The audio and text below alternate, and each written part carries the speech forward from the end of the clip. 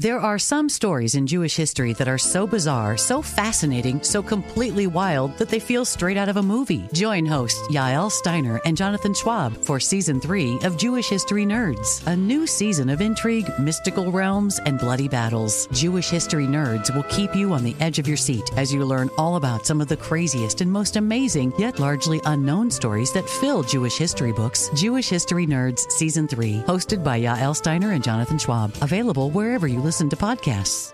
Beyond Zero is Toyota's vision of a carbon-neutral future and more. Toyota gives you the power to reduce carbon emissions and help move toward its vision with a wide selection of electrified vehicles. Whether you're into hybrid EVs for that traditional Toyota feel with better MPG, battery EVs for a smooth and silent ride, or plug-in hybrid EVs that switch between battery and fuel, Toyota has you covered.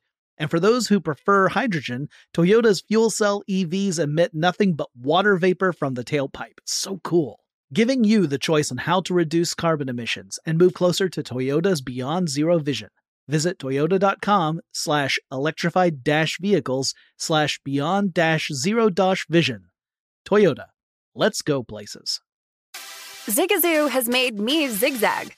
What I mean by that is I swore I would never let my kids on social media. But now I'm setting them loose on Zigazoo. Zigazoo is a space for kids to post videos they've created and to share them with other kids just like them. Videos that are moderated by actual people. And since there are no comments or messaging, you don't have to worry about social trolling. Zigazoo, the world's largest social network for kids. Download the Zigazoo app today. There's plenty to celebrate in March and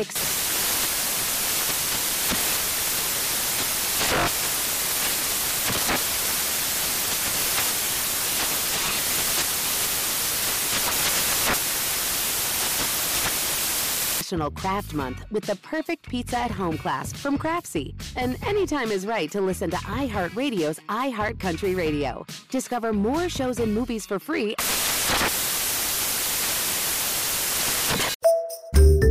Welcome to This Day in History class from HowStuffWorks.com and from the desk of Stuff You Missed in History class. It's the show where we explore the past one day at a time with a quick look at what happened today in history. Hello and welcome to the podcast. I'm Tracy V. Wilson, and it's October 9th. Che Guevara was executed on this day in 1967. He was born June 14th, 1928, and his full name, was Ernesto Guevara de la Serna. And before becoming a revolutionary, he grew up in a middle-class family. He had a pretty typical middle-class upbringing. He went to medical school. He traveled a lot during his university years, and as he was traveling, he saw the tremendous poverty that was just endemic in many parts of South America.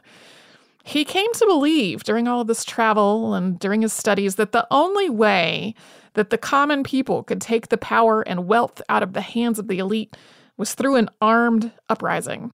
He got his medical degree in 1953, and then in 1954, he met Fidel Castro for the first time. That meeting happened in Mexico. He joined up with Fidel Castro and was instrumental in Castro's overthrow of the Cuban government in 1959. After the revolution, Guevara was made the president of the National Bank of Cuba and also served as the Minister of Industry. Aside from that, he was sort of Fidel Castro's right-hand man. Guevara was deeply against U.S. policy and against U.S. influence in Central and South America. This was at a time when the United States was using the fear of communism to justify ongoing intervention in multiple places in Central and South America. The United States was trying to keep governments in power that were friendly to U.S. interests or to put such governments in power where they did not already exist. In 1965, Guevara either left or was dismissed from his work in Cuba. It's not 100% clear. He did write a farewell letter, though, in which he said, quote, "I have fulfilled the part of my duty that tied me to the Cuban Revolution, and I say goodbye to you, to the comrades, to your people, who are now mine." Castro read this letter in a public speech on October 3rd, 1965. When Guevara left Cuba, he wanted to spread revolution to other parts of the world. So he did things like go to the Congo to train guerrilla forces. He did also secretly return to Cuba for a time. And then he went to Bolivia, and he joined a guerrilla uprising against the Bolivian government. He arrived there in the fall of 1966. He got into Bolivia with a forged Uruguayan passport. The reason he chose Bolivia was that he thought that conditions were really ripe for revolution in lots of Latin America, but he thought that Bolivia was less of a priority to the United States, so he might face less opposition from the United States there. That didn't turn out to be true, though. By May of 1967, U.S. intelligence had heard that Guevara was alive and then had confirmed it.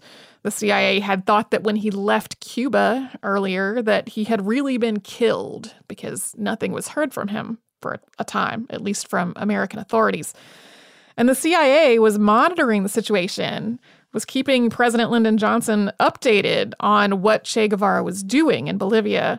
By the fall, Guevara's force was actively fighting against the Bolivian military, although nearly a third of his men were killed in one engagement on August 31st of 1967.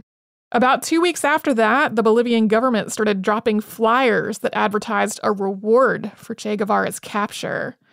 Soon, he was facing dwindling numbers of his fighting force, and he and many of his fighting force were ill. The Bolivian army captured him with support from the United States military on October 8th, and they executed him at the age of 39 on the 9th.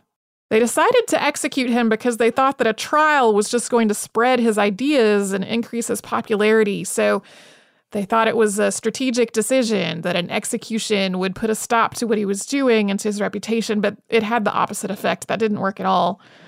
After he was executed, they cut off his hands, took photos, cut off some of his hair, and buried him in an unmarked grave. There were some questions among U.S. intelligence at first about whether he really had been killed, but a presidential advisor confirmed Guevara's death to President Johnson on October 13th. In 1997, his remains were located and sent back to Cuba and reburied there, and Fidel Castro was at that ceremony. Although questions were raised later about whether those remains really had been his. A picture of Guevara in a beret has become iconic and very widely reproduced, and that photo was taken in 1960 by Alberto Corda. Thanks to Eves Jeffcoat for her research work on today's podcast, and to Tari Harrison for all her audio work on this podcast. You can subscribe to This Day in History class on Apple Podcasts, Google Podcasts, and wherever else you get your podcast. Tune in tomorrow for the death of an assassin.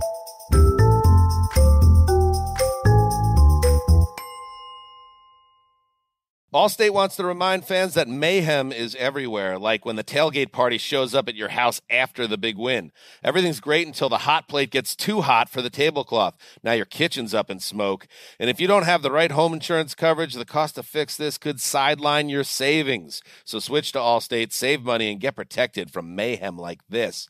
Not available in every state based on coverage selected, subject to terms, conditions, and availability. Savings vary. Have you heard about the social media platform for kids? It's called Zigazoo. It's a great place where kids like me can come together to make fun videos. Videos moderated by real people who review content before it's posted to the feed. I love the dance challenges. I love that it's KidSafe COPPA certified. I don't know what that means. It means it has built-in privacy protections for your online data. Zigazoo, the world's largest social network. For kids. Download the Zigazoo app today. Infiniti presents a new chapter in luxury, the premiere of the all-new 2025 Infiniti QX80, live March 20th from the Edge at Hudson Yards in New York City, featuring a performance by Jon Batiste. The all-new 2025 Infiniti QX80 is an SUV designed to help every passenger feel just right. Be the first to see it March 20th at 7 p.m. Eastern, only on iHeartRadio's YouTube channel. Save the date at new-QX80.com. Don't miss it. 2025 QX80 coming this summer. There's plenty to celebrate in March and